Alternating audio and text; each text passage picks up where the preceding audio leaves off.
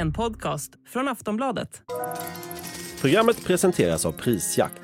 Jämför produkter, priser och butiker. Beskedet kom natten till onsdag. Israel och Hamas har enats om 4 till 5 dagars tillfällig vapenvila. Enligt avtalet ska Hamas släppa 50 personer ur gisslan och Israel ska i sin tur frige 150 palestinska fångar. Men Israels premiärminister Benjamin Netanyahu markerar samtidigt att det här inte innebär ett slut på kriget. Så vad kan vi vänta oss av avtalet och vad innebär den här stridspausen för den närmaste framtiden? Det ska vi prata om i Aftonbladet Daily. Jag heter Olivia Svenson. Och vi har med oss Aftonbladets utrikespolitiska kommentator Wolfgang Hansson. Hej! Hej! Hur reagerar du på det här beskedet som kom i natt? Det var väntat och samtidigt väldigt glädjande tycker jag, för det kändes som att det behövde hända någonting nu efter så här mer än 6 veckor av krig och extremt hårda bombningar av Israel i Gaza. 4 till 5 dagars tillfällig vapenvila sägs det då. Vad innebär det rent praktiskt? Ja, så det ska ju innebära då att striderna upphör, att Israel slutar bomba, att man inte för in några nya stridsfordon in i Gaza. Israel har också lovat att inte flyga med drönare i Gaza under 6 timmar varje dag under de här dagarna som vapenvilan är i kraft. Och det gör ju då att Hamas kan röra sig mer fritt under de här timmarna eftersom de inte är observerade på samma sätt av Israel. Men det viktigaste är väl för att det här ska funka, det är ju att det verkligen blir ett frisläppande av gisslan. Och då är tanken att Hamas släpper 12 gisslan eller så varje dag. Som vapenvilan fortsätter att vara i kraft så länge den funkar. Och Israel släpper i sin tur då palestinska fångar från israeliska fängelser. Och det handlar framförallt om kvinnor och barn från israeliska fängelser, alltså kvinnor och minderåriga ska jag säga, och om kvinnor, barn och äldre när det gäller gisslan då. Det har talats om hemliga möten, rapporterats om olika diplomatiska förhandlingar, många olika länder är inblandade. Vad har lett fram till just det här avtalet? Hur har man kommit överens om siffrorna till exempel? Ja, alltså det som har varit att ganska snabbt efter Hamas terrorattack den 7 oktober och sen när Israel satte igång med sitt krig så började man förhandla via mellanhänder, och då är det Qatar som är den främsta mellanhanden. Och de här samtalen har då skötts i Doha som är huvudstaden i Qatar. Och där har då parterna inte träffats direkt, men man har pratat via medlare, och det har ju också varit en liksom specialstyrka nästan som Biden har skickat ut från USA av diplomater och förhandlare som har åkt i skytteltrafik runt de viktiga huvudstäderna i Mellanöstern, Amman i Jordanien, Kairo i Egypten och så vidare, för att liksom försöka bereda vägen för någon form av avtal om att släppa gisslan och om vapenvila. Och det har ju tagit tid, och samtidigt så är det ju tiden och den enorma kraft som Israel har lagt på det här kriget liksom med de här bombningarna och även då markoffensiven som till slut har gjort att båda sidor kan tänka sig att göra ett uppehåll i striden om de får någonting betalt för det så att säga. Och nu får ju Israel ut en del av gisslan, och det har ju Netanyahu sagt att det är ett av målen för kriget förutom att krossa Hamas, det är ju att få ut gisslan levande. Och Hamas får tillbaka en del av sitt folk från Israel och samtidigt som man då får ett uppehåll i striderna. Och jag misstänker att man kan behöva en andningspaus inom Hamas med tanke på den enorma bombmatta man har varit utsatt för. Ja, finns det någon anledning till att det här avtalet kommer just nu? Att det är liksom just den här veckan, att det är den här dagen? Inte så specifikt, men det är klart att det är ju så den sammanlagda trycket från kriget i sig och från den internationella opinionen och från framförallt USA skulle jag säga mot Israel, att ni måste i något skede liksom sluta bomba civila i Gaza och gå med på liksom någon form av vapenvila om man samtidigt får ut gisslan. För man ska ju komma ihåg att det finns ju olika nationaliteter bland den här gisslan också. Alla är inte israeliska medborgare och bland många av de israeliska medborgarna så finns det sådana som har dubbelt medborgarskap. Och det sägs ju då att bland annat det är 3 amerikaner bland de här gisslan som ska släppas nu. Så det är naturligtvis också viktigt för omvärlden att man får loss sina medborgare. När vi kommer tillbaka efter den här korta pausen ska vi prata mer med Wolfgang Hansson.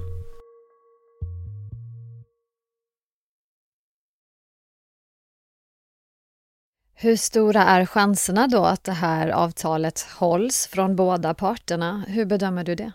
Det är ju alltid den stora frågan i sådana här sammanhang. Nu ska ju först vapenvilan startas officiellt och vi vet inte exakt när det kommer att ske.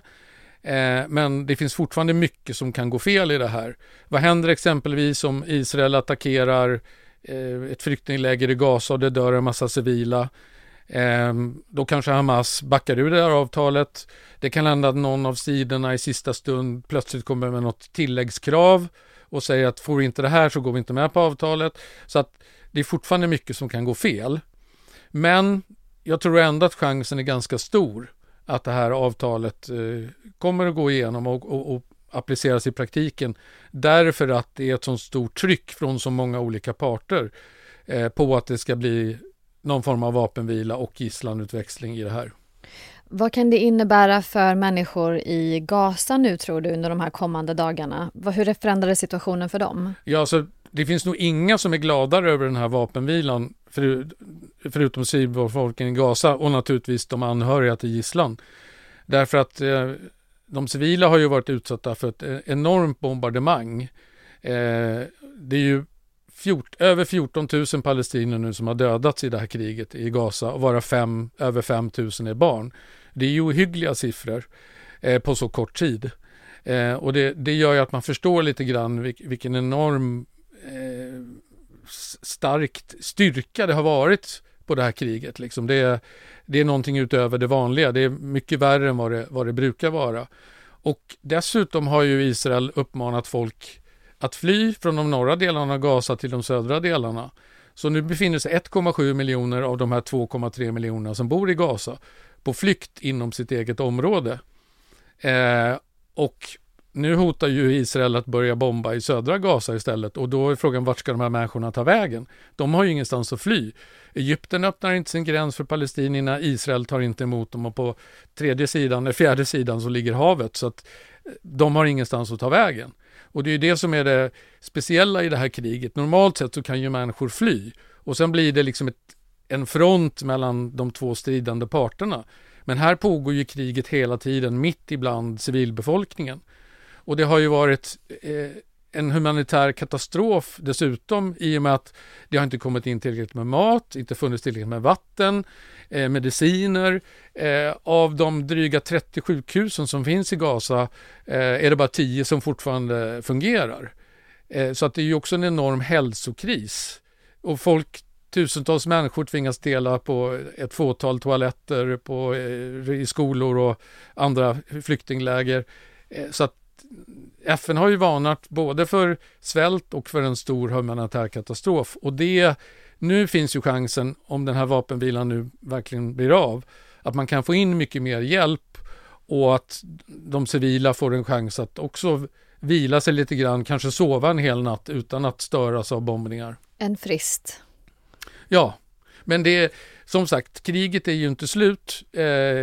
Det finns ju en stor chans att det drar igång igen efter 4-5 dagar. Men det finns en del i det här avtalet som gör att det skulle kunna bli en längre vapenvila. Och det är ju att om vapenvilan fortsätter så har Hamas lovat att släppa 10 gisslan per dag. Utöver de här 50 som man har gått med på.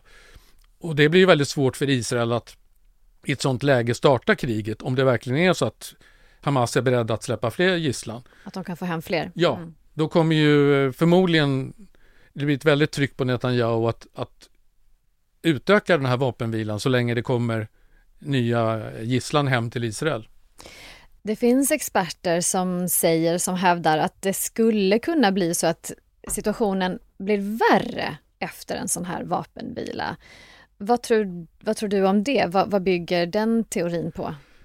Ja, det vet jag inte riktigt, men det tror jag inte på, därför att jag tror så här att säg att man nu bara har 4-5 dagar vapenvila. Det kommer ut 50 gisslan och Hamas får sina 150.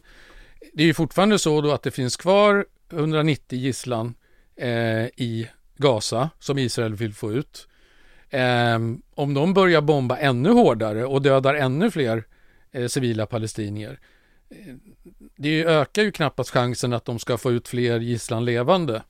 Så att jag tror att den situationen när det kan bli värre, det är ju om nästan hela gisslan är frisläppt och Israel känner att nu kan vi liksom panga på ordentligt igen för att verkligen knäcka Hamas en gång för alla. Då kan det nog bli värre. Men så länge så pass många av gisslan är kvar i Gaza och Israel tror att de är kvar i livet, då tror jag inte att det kan bli så mycket värre än vad det har varit, för det har ju varit fruktansvärt. Så jag förstår inte riktigt hur Israel skulle kunna trappa upp kriget ännu mer jämfört med de bombningarna man redan har genomfört. Skulle du våga dig på att vara lite optimistisk inför det här avtalet ändå, om du ser framför dig de närmaste dagarna? Ja. I den mån det går att vara optimistisk i en sån här allvarlig situation. Så länge det inte tillstöter några problem nu innan vapenvilan ska träda i kraft, så tror jag att det här kan få positiva effekter för kriget. För att får man den här pausen, får man loss en del av gisslan, då händer det ju någonting positivt i det här. Då kommer trycket öka på Netanyahu att få ut ännu fler av gisslan och att därmed inte då intensifiera kriget ytterligare utan istället försöka förhandla fram en lösning.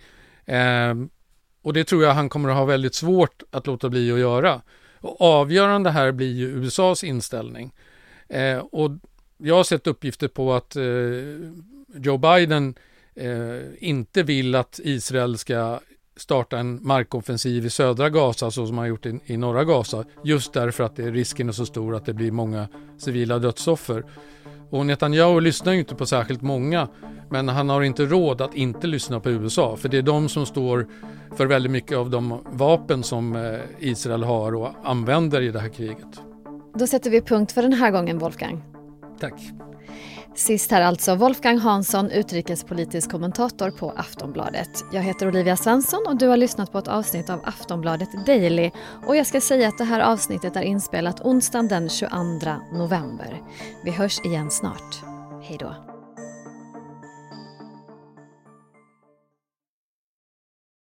Du har lyssnat på en podcast från Aftonbladet. Ansvarig utgivare är Lena K. Samuelsson.